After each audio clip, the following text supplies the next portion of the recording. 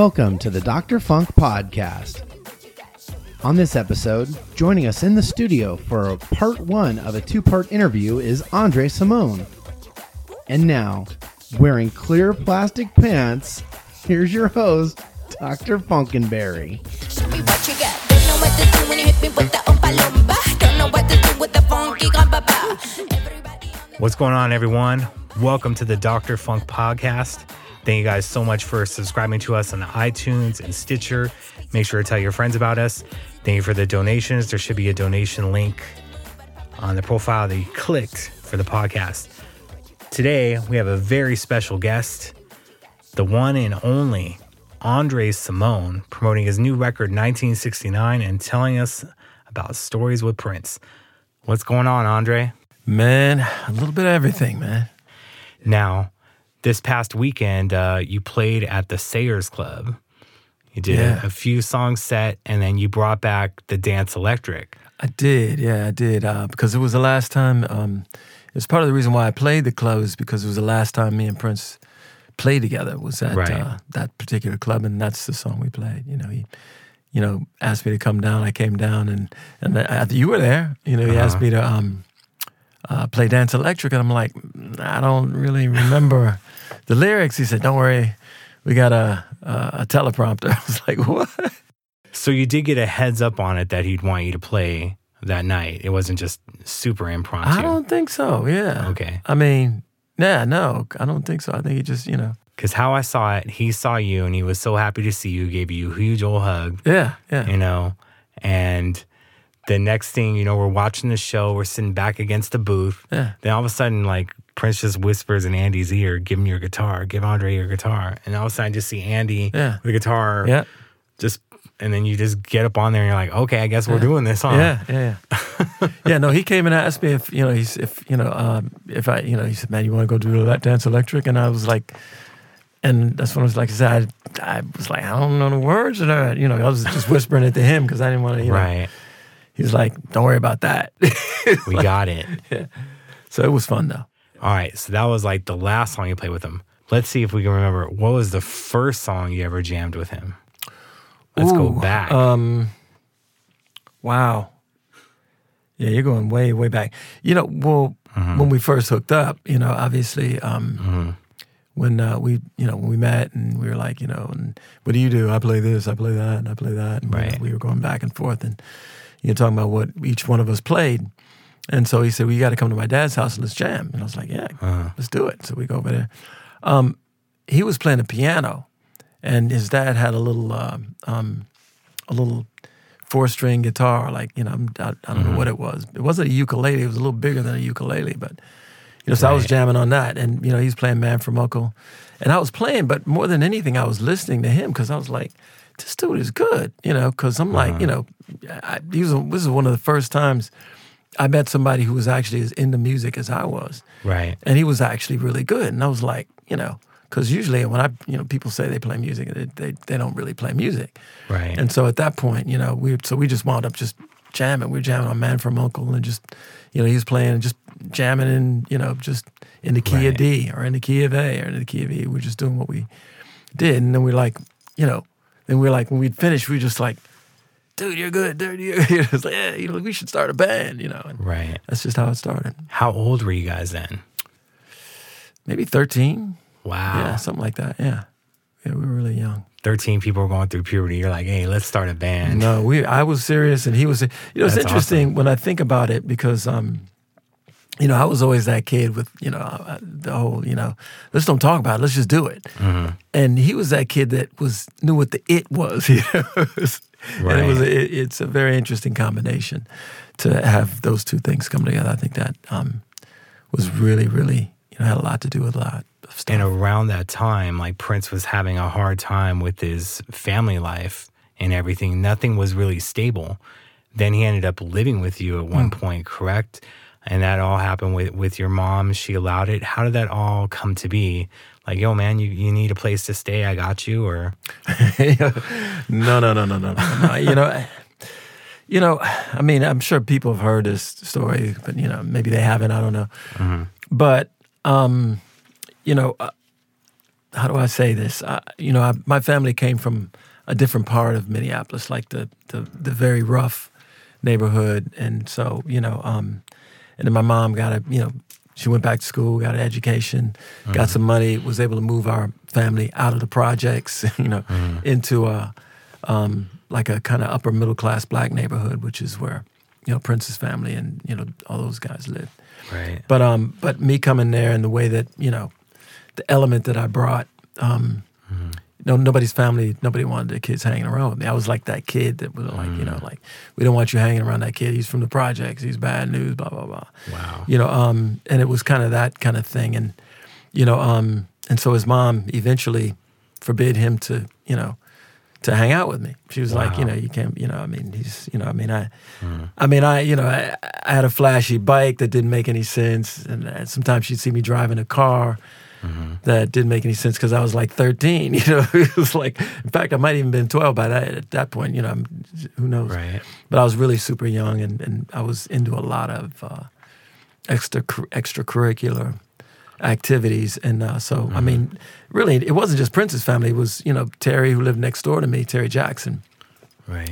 His father didn't want him hanging around with me. And, pretty much anybody, every time I would meet somebody, it was like, it was like, so I was kind of, I've always been kind of a loner, but, but he ran away, came to the, said, listen, because we'd started hanging out at school and stuff like that. And then he finally just ran away and was like, can I, live with you guys? And I'm like, it ain't my crib. This is my mom's crib. And it's fine with me. It'd be great, but you got to talk to her. And they talked and those two got really close. And then he just came in and, first we were living in we were in the same room. Like, wasn't really much bigger than this, to tell you the truth. Wow. But this isn't too big. His bed on this side, my bed on that side, a little bit of space in between. But that was pretty much it. And then once we realized that it wasn't going to work, he moved to the basement. And I moved to the attic, and then we gave my sister that room.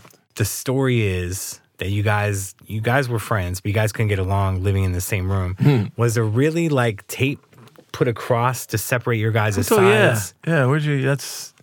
I must have said that somewhere because absolutely. I'm the one who did it because he was really neat. You look neat too. You're dressed up. You're always dressed with style. I've never been a slob. Right. But when it comes to the room, comes to the room, it's like, my clothes would be all over the place. He'd be, maybe, when I looked at his mom's house was immaculate, and so, I couldn't understand why he'd really want to live, to go from there. Because, he had a piano in his bedroom, pool table, and we were just free form, Right. And it was just kind of, maybe that's just freedom. But, Did the friendship get better when he moved to the basement and everything else? Because I know it must have been difficult living. You had your own room to yourself, now you have someone else living there, regardless of their size. Was the friendship better when he moved to the basement with you guys? I don't think the friendship ever changed, from from that. We always had a very interesting kind of thing to begin with. So, it wasn't like that. I think the only thing that, just changed is we just had the freedom to sort of do our own thing. So he went down there and he was able to do his thing and I was up there and I was able to do my thing. And, because I was a little more tech savvy. I used to take record players apart and put them together again, that kind of thing. So I was able to build sort of little systems. So I built him a little system. I had myself a little system. Wow. Of just, where you could, play music and have a vibe, Right. Then you guys maybe were in the band together, Grand Central. Now, who was all in that again, just for the people that are needing a refresher course and all this? Well, originally it was just, well, it depends on which incarnation, because Grand Central was it was originally me, Charles, my sister Linda, and Prince. And we, originally, and then Terry Jackson, then William Dowdy, and that became Grand Central, and then, me and Charles, had a couple of issues, and Morris kept following me around and asking me about, telling me how great a drummer he was. And eventually, I wound up going and hearing him play. He actually played to, I think it was What Is Hip, some Tower of Power. He said, man, you got to come to my crib. You got to come to my crib. So I finally went to his crib, and he blew me away. And I was like, dude, you got to come to where we rehearse. I want the rest of the guys to hear you. So he came and blew them away just like he blew me away. And I mean, I felt bad because Charles obviously was Prince's cousin. And Charles was still my friend. He's still my friend to this day. Right. But,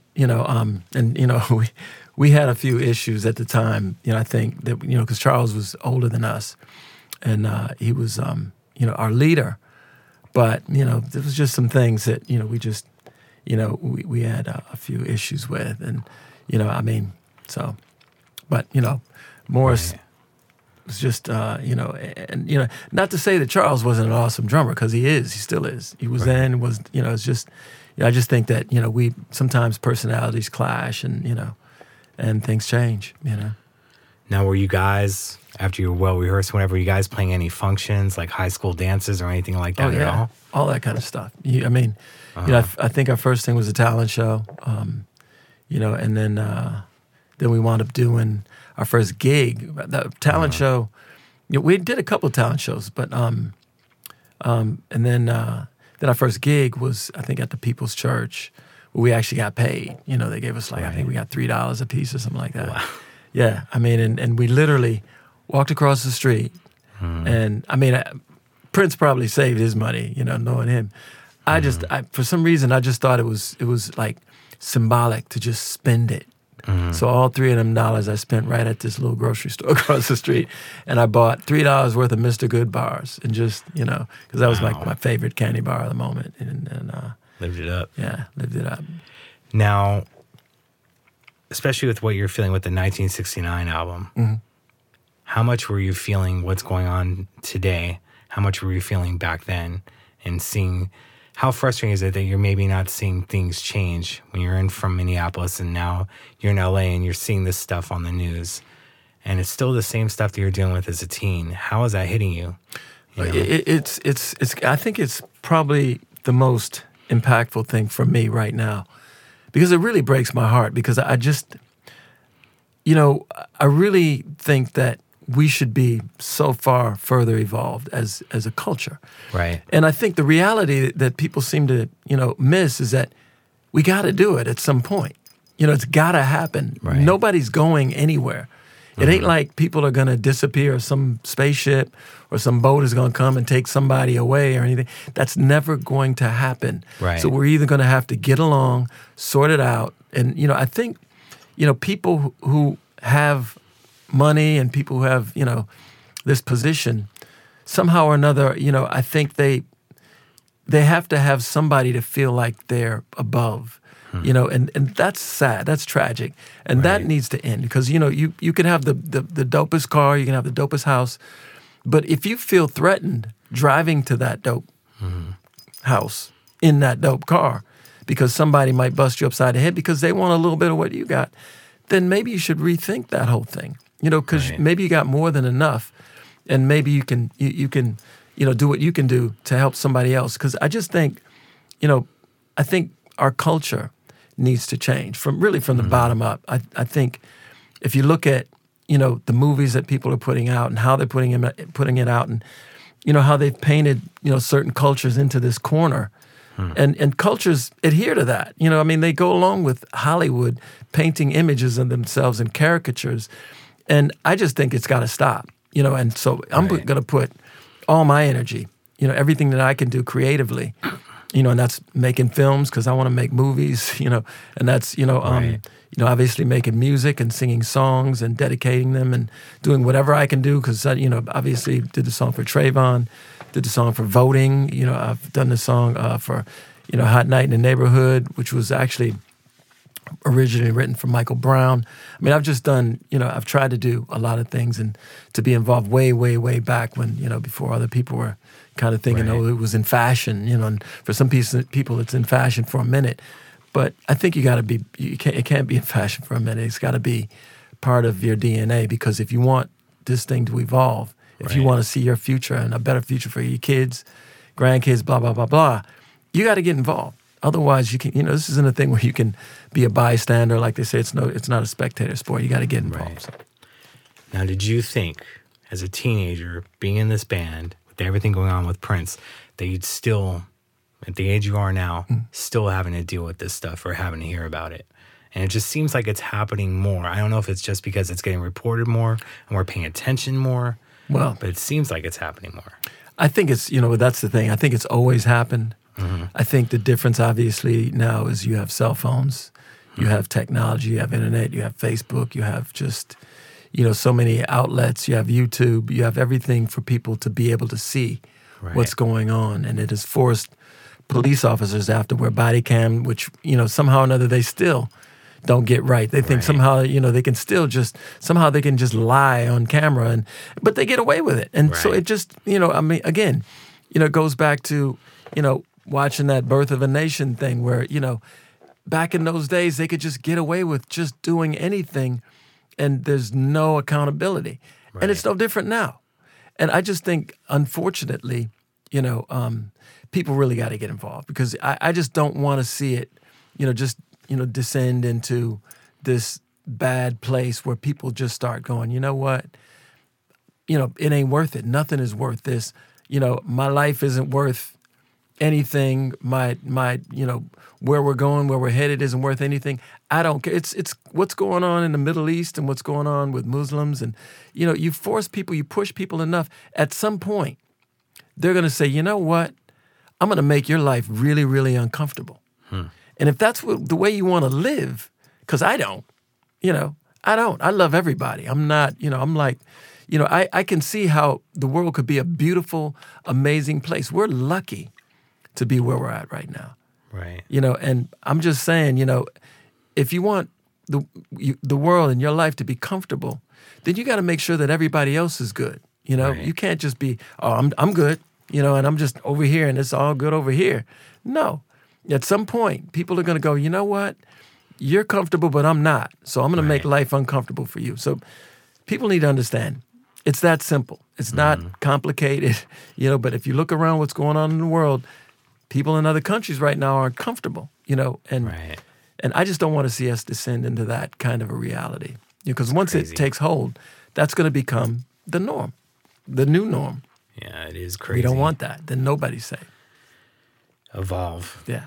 That's what we have to do. We got to evolve. Yeah. Now, going back to the days of a teenager and whatnot, playing with them and $3 spending on Mr. Goodbar, didn't Prince have this attitude? I think you were saying in an interview where he's like, kind of fake it till you make it. Like he was actually put in the mindset that he's going to be a star. So he wouldn't go into certain places, like in a 7-Eleven with y'all or things like that. It was never a fake it till you make it, though. I don't no. Well, just that he's going to be a star in his mind. He's going to make it happen. Well, I think, in order for anybody to be successful, but, definitely, it's, it wasn't like he, was like, I'm a star and, and I'm going to, but we'd always talk about one day we're going to be, we're going to make it. One day we're going to be, superstars. That was just, as we were walking and eating our apple pies and our Mr. Goodbars and whatever else, we were always talking about one day we're going to do this. We're going to be, we're going to be on stage with this group and we're going to blow this group away and we're going to, that's just was our common banter. So, but I think what you're talking about is there was one particular time where, he had asked me because I can tend to be a little outgoing and, I talk to people and blah, blah, blah, blah. He's a little more laid back and kind of shy back then, and, one particular time we'd gone to this 7-Eleven and I'd gone in and, there was a guy behind the counter or whatever and we were talking and laughing, and I, probably crack whatever joke I cracked and did what I do, and it's, and when I came back, he's like, what did you say to that guy? He just started cracking up. And I was like, man, I don't even know. I was just talking shit and blah, blah, blah, blah. And he said, one day we're not going to be able to do this anymore. I was like, do what? He's like, go in stores. And, I was like, why not? It was like, because we're going to be too famous for that. And I was like, wow, okay, well, I don't want to get that famous because I want to always be able to go in the store and not have to be, And I never really thought about it like that, because I just, I guess that's part of the reason why I left Minneapolis, because it did get like that. I couldn't go anywhere. I mean, I was out to dinner once at this place called Nankin, and some woman saw me there and just literally handcuffed me And I was out with another woman. What? Handcuffed me, and so now I got to deal with her. You know, so, you know, it's stuff like that. I mean, and just, I mean, you know, people, I would leave my apartment. I had a place in Edina, and when I would walk out the door, there'd be women, somehow or another, I don't know how they got there, but they'd be outside my apartment door asleep.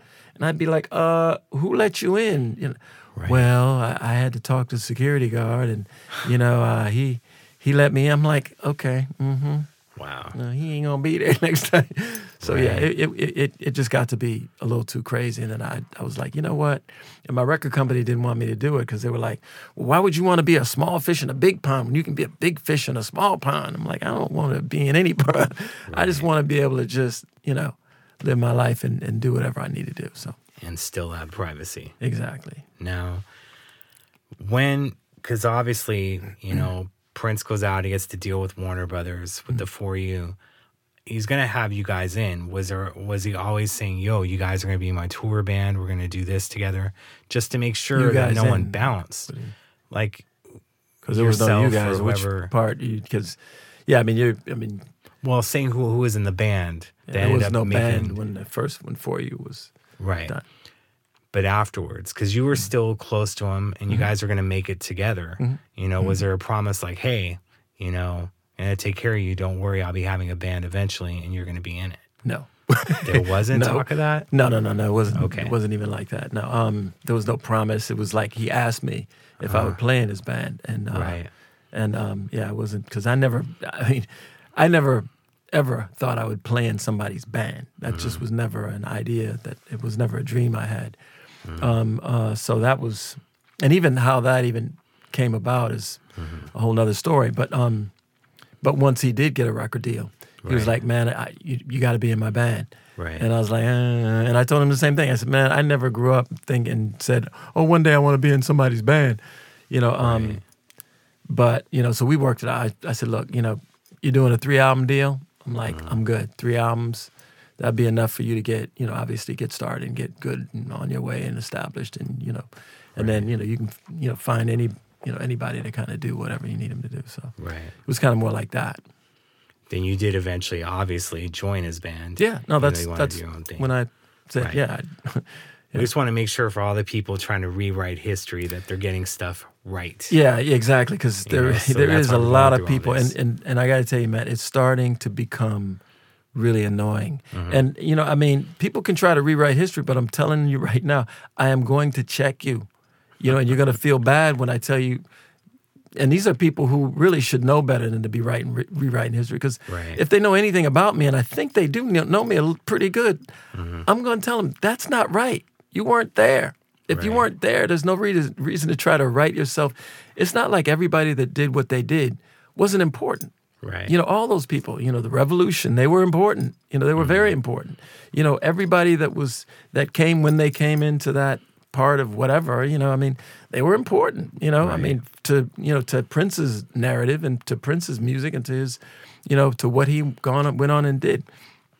And I don't think anybody has to, you know, sort of embellish their situation. It is what it is. I mean, you know, I was in when I was in, and it was great when we did it. It was great to be a part of the beginning, and I feel very proud. I feel very much like I had, you know, whatever, you know, people want to say, however little, however much, you know, it doesn't really matter as far as I'm concerned, because I know what I did.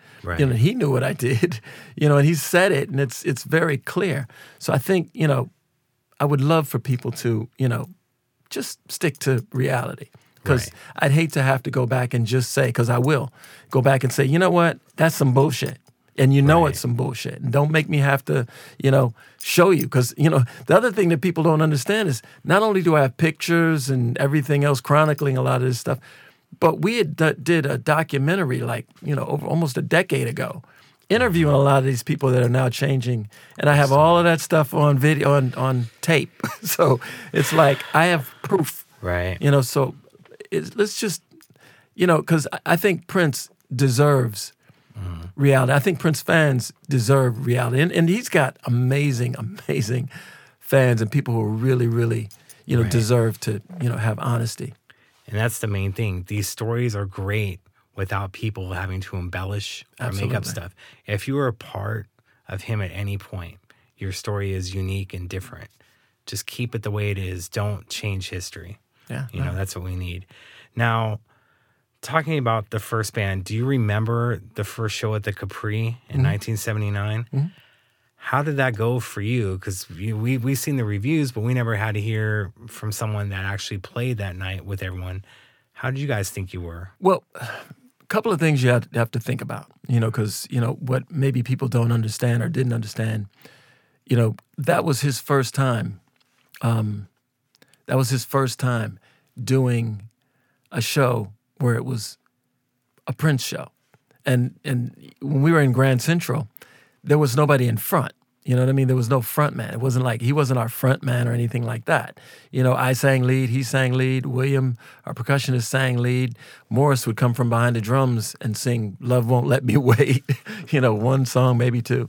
Right. I mean, but that was it. And nobody was in front. There was no lead kind of thing. So when we did the Capri, it was his first time actually being in the front. Right. And he completely got stage fright. I mean, I looked to the side of the stage because we started a song. I looked to the side of the stage and he was over there and he was just stiff. And I'm like, and I knew right away, obviously, because, you know, I mean, you know, I'm like, what's wrong? Something's wrong. I thought something had happened. And I looked, you know, and he was just standing there and I'm like, and I was like nodding to him, like, come on, man. And he was like totally like had this blank look in his eye. You know, I'm like, you know, and I literally had to kind of go over there and go, come on, man. And so finally he just sort of snapped out of it and he came and jumped on stage and, you know, it was, I thought it was great. I mean, you know, I know that they reviewed it and said it wasn't great, but, you know, I think obviously it was his first time doing his own thing, doing him, you know, being his first time, you know, sort of trying to find out what he wanted to do, what works, what doesn't work, and being a front man, you know, because being a front man is not an easy gig. You know, it takes a minute to sort of get your, you know, to figure out how you gotta, you know, work with people, work with the audience. It's one thing if you got other people, you know, which is how we used to have in Grand Central, because, you know, I mean, you know, I'd be working my side of the stage, he'd be working his side of the stage, and you didn't have the responsibility wasn't all on your shoulders. This was the first time it was all on his shoulders, but I thought it was great. Right.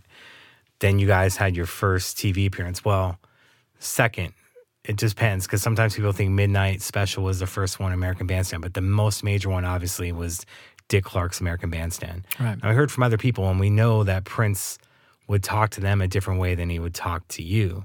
I'm hearing that, yeah. Like, you know, like Des Dickerson said that whole thing was planned on American Bandstand to kind of be a little bit rude to Dick Clark and come off as standoffish. He didn't talk to you about that, though, before. Yeah, I don't remember him saying that. I mean, very well could have been, I might have been somewhere, I might have met some young lady somewhere, because I would drift and wouldn't be always, you know, where everybody was. But I've heard that, and I wouldn't doubt it. I mean, I wasn't there, so it's hard for me to say. Right. I just know that, you know, when it happened, I was like, okay. And then Dick Clark came over to me, like, you know, like asking me, like, why did he do that? Why did he, you know, I'm like, you know, he's right there. Why don't you ask him? I mean, what, you know, I'm like, you know, and I got to know Dick Clark through the years because I went on there with myself and I went on there with Jody and I'd gone on there a few times and I'd gotten a chance to kind of get to know him and we talked about it even again, you know, after that. And I just said, hey, you know, I mean, the only thing I can think of, you know, because if you look at it, he's holding up his fingers, his hands are kind of shaking. He's nervous. I mean, that's a pretty major thing if you think about it. I mean, we're from Minneapolis, you know. I mean, you know, first of all, we weren't even supposed to get off the city block. Everybody in the neighborhood was like, you guys are never going to get off the city block. We got off the city block. And there we were on, you know, American Bandstand. That was like, you don't really get much at that point bigger than that. And so that was a big deal. And so he wanted to do it his way, and he did. And I think that, you know, in retrospect, it's genius because I think, you know, for one thing, people always remember it, they always talk about it, and it's always, you know, I mean, and so, you know, if he told Des, that's great, you know, and Des said that he told him, and I think he, you know, I mean, I'm me, you know, and I tend to, you know, be off in my own space. So. Right. And Dick Clark had a huge appreciation for Prince. Even after that appearance, he followed his career and was just always blown away that he wanted to take on these things himself and how he would, when they were doing Purple Rain at the American Music Awards in 1985, how Prince is kind of like wondering how he was going to enter and what they were going to do. More than other artists just didn't care, and he was just loving that. He was just taking that time to figure that out. So Dick Clark knew what was up, even if he felt he was being a little bit rude or shy or however it came across. He got to understand, because I think when you get to know Prince and you get to understand, he just thinks about stuff. Other people generally don't think about, like I said, I'm the let's just do it. He's the knows what the it is. He'll sit there and go, well, let's do it, but let's do it like this. Right. And, which is, you got to have that. You got to have both of those, because without, one without the other doesn't really work. And, but if you got both of them, it's a beautiful thing. Now, speaking of thinking of things to do, who came up with the plastic pants on American Bandstand? Who came up with it? There's not a came up with. I ran across them in D.C., and I was like, oh, I'm rocking these. Yeah, and so I tried to find as many pairs as I could because it wasn't people have this concept that Prince somehow or another, dialed everybody up. I don't know. I know he dialed a lot of them up because they needed it, but I didn't need to be dialed up. I was like very much my own person, still am. I think I paid more attention to fashion than he did. In fact, it's my sister who made a lot of those outfits and the trench coats. The trench coat was something that I was rocking back before the trench coats became a thing. But, nobody dressed me. Nobody gave me my name. My name is my name, except my nephew spelled his a little different, but mine is what it is. So, I just want people to understand, because, people have twisted things around. And I'm, which is part of the reason why, I just think that it's good for people to understand, I'm always me. I've always been me. And we obviously started together, and, what he went on and did was unbelievably an amazing, feat to be able to come from, because believe me, I understand where we came from. We were eating government cheese, so, you don't really, people that are in that kind of situation together, you are who you are. Right. And I think that you get to know people in the very, their very core, so. We just want to make sure people know that you were picking out your own stuff. It wasn't for other artists, how he would, with their name and their outfits, you had your own image that you were going for and allowed to do. Yeah, no, absolutely. And if you really, do your homework, you can see, because if you, because there's pictures, there's, because I was doing clear pants. I did them on American Bandstand. I did them, we did the gig at the Roxy. It was the first time he went from his spandex and what he was wearing then to the underwear, because they actually had asked me to not wear clear pants. And I'm like, I wear whatever I want to wear, and, they wanted me to wear less makeup. And I'm like, and I was like, look, if you guys want to do this and me not be here, because I can bounce, no. Because it wasn't him. Well, I don't think it was him, but it was the management at the time that, came and started asking me to change. I'm like, look, I am me. Nope, I'm not changing. If you guys want to get somebody else, I'm absolutely good with that. I said, but if you want me playing in this situation, then I'm going to do whatever I want to do. And the day that I can't is the day that I'm out. So anyway. And this is why I want people to know it, because one of the questions when we were doing Facebook Live, someone asked if you guys have ever done a song together. And if they're asking that, then they don't know that you were with him for a very long time. Yeah. You're doing quite a lot of stuff together, a few tours here and there. Now, as you saw kind of like more critical acclaim that he got around Dirty Mind and for the Dirty Mind tour, and you start seeing a little bit more of the audience changing, what are your thoughts going through your head when you're getting there? And now you're playing, I believe you also played in Paris, overseas. Yeah. How are all those things coming together, and how happy were you touring at that time? It was weird because I had already quit. But I did the European thing just out of friendship because, we had some issues and had some things. And, but, I said, hey, listen, right before we did Saturday Night Live is when I, officially was like, I'm out. And, but, I said, look, I'll do that and do the European thing. And then,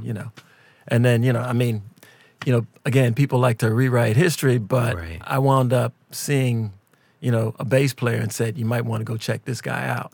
and that guy wound up being a bass player. But Right.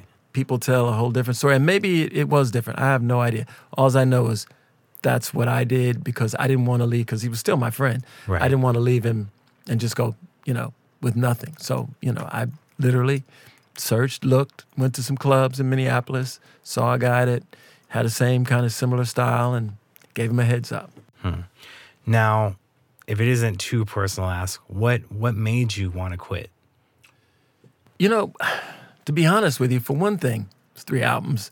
For another thing, it was just, I felt like, I was becoming, I was losing my identity. You know what I mean? Right. It was like, because we were so close, and there's a lot of me. I feel like there's a lot of me in what was going on at the time.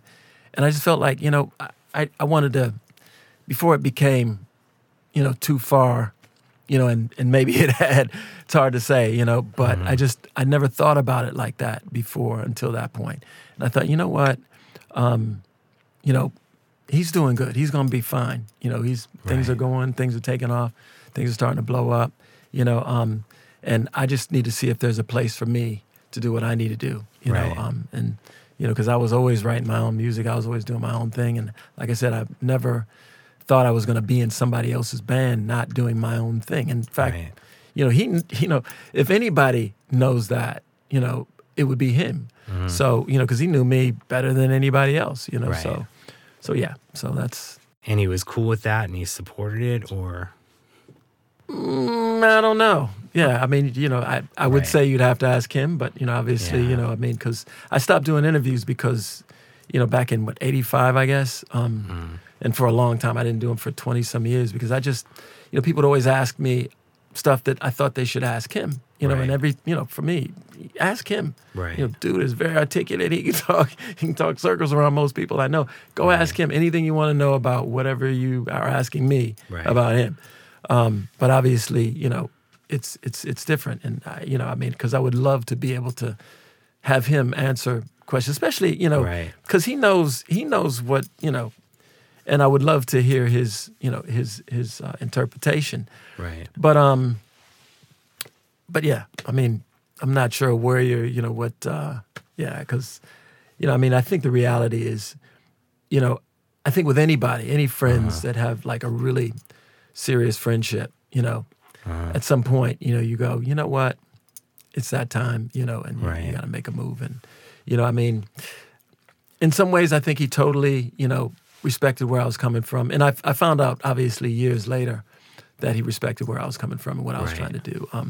But I think really, when it was happening, he just wanted things to be the way he wanted them to be. But, it's we all are living and breathing and doing our thing. Right. And as much as I loved him and still love him, I think that, it's important for everybody to be themselves, and I was always myself. I'm always going to be myself. I was definitely myself then, and you got to hope that people respect that, because if they don't, there's not much you can do about that. That's their problem. Right. And so you just got to keep it moving, and so, yeah. And for some people who may not know, aside from the purple heads, I'm going to call them, the Do Me Baby story, that was your song, right? Or Well- you came up with it in practice or rehearsals? Well, here's the thing. We went to do, everybody knows Peppy Willie, I assume, in One of 94 East. Prince's And, former managers okay. or whatnot at the beginning, I right? didn't- Yeah, I didn't know he was a manager, but Oh, far be no. it from me. You can do it from it. But I know that he's a musician, he was an artist, and he was Right. he's somebody who puts things together, and he's a really smart dude, and knew a lot more about the music business than we did at the time. And but after Prince's first album, his uncle is in Little Anthony and Imperials. And so he had asked, Prince and myself if we wanted to write some songs for him, and we were like, yeah, because this was like, we can make some money, because obviously we, at the time, we didn't really have a lot of money. It was like, yeah, the record deal, Right. but, spent the money making the album, and, we were kind of, didn't have a lot of money. So we were trying to figure out, okay, how can we make some money while we're Right. trying to get things going? And so we wound up going out there to do that. And I wrote this song. that has these sort of this bass line and this other stuff and blah, blah, blah, blah.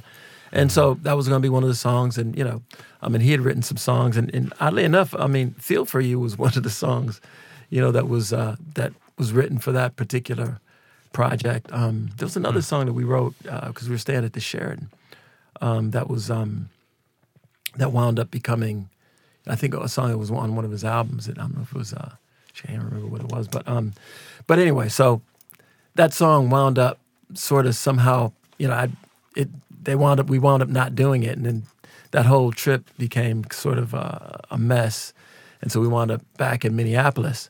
And I had, forgot about the song, to be honest with you. It didn't work for that. And, at the time I had written it for a girlfriend and all that kind of stuff originally. And so when I heard the song, I was like, wow, that's interesting. When I heard Do Me Baby. And, and Peppy and some of the other people that were around, because they're the ones that I gave the song to. And they were like, I think they're the ones who made a bigger deal out of it really than I. Because, my thing is, at the time, we had written so much stuff together that I never really thought about. And I didn't really understand publishing and all that other kind of stuff. I was very naive as to how all that kind of stuff worked at that particular time. Right. And, I just didn't look at it like, and I still don't look at it like that, because, it's hard to, I just, I don't want to think at all that anything like that could be possible. Right. And I didn't want to think that then. I really don't even want to go there now because it doesn't really matter. Because he's an amazing songwriter. There's a million songs he's written that are great songs. That song's a great song. If, it's just not, it doesn't matter. Right. And it's not, and the thing is that there's recordings of it. I have recordings of it, of the song that I did. I know Peppy probably, he may still have a recording of it. I know the girlfriend that I wrote it for at the time has a copy of it. She wanted to write a book, so it's like, but it's, really, I never made an issue of it because it was never an issue for me. I think it was more of an issue for other people. Other people made an issue and talked about it. That's how it even became an issue. I never went out and said, oh, this, that, and, there's songs that I've probably written that Prince could say he did, something, part of that is a song that, and I just never, I think when you're boys like that, when you're close like that, things like that can happen, and I don't think you do it maliciously, I hope, I want to hope and want to think that people don't do things like that maliciously, but bottom line is, I just kept it moving, and, I left it to other people. There were other issues that came up, but I never got into it. It was other people in the band that said, that Andre played me a song that, was like in that song, and, but I was like, you know what? I think, again, because we were so close, I think, people who didn't know how close we were that came into, that we came into contact with or came into contact with us, they really didn't know our dynamic, you know, and so, I think maybe that was a little bit what was going on. Right.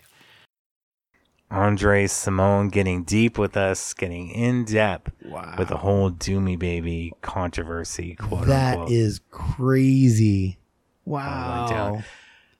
Wow. That's just part one. We're going to get into part two and how the Dance Electric and everything came to be. And oh my God, my mind is blown. I loved it. Can't wait for you guys to hear part two. I need to listen to that again. Yes. Thank you guys so much for listening, for subscribing, for telling people about us, for donating. Much love. Part two of Andre is our next episode. I'm done. Keep it funky. Yeah. Show me what you got, show me what you got, show me what you got, ooh, show me what you got, show me what you got, show me what you got, show me what you got, ooh, show me what you got, show me what you got, show me what you got.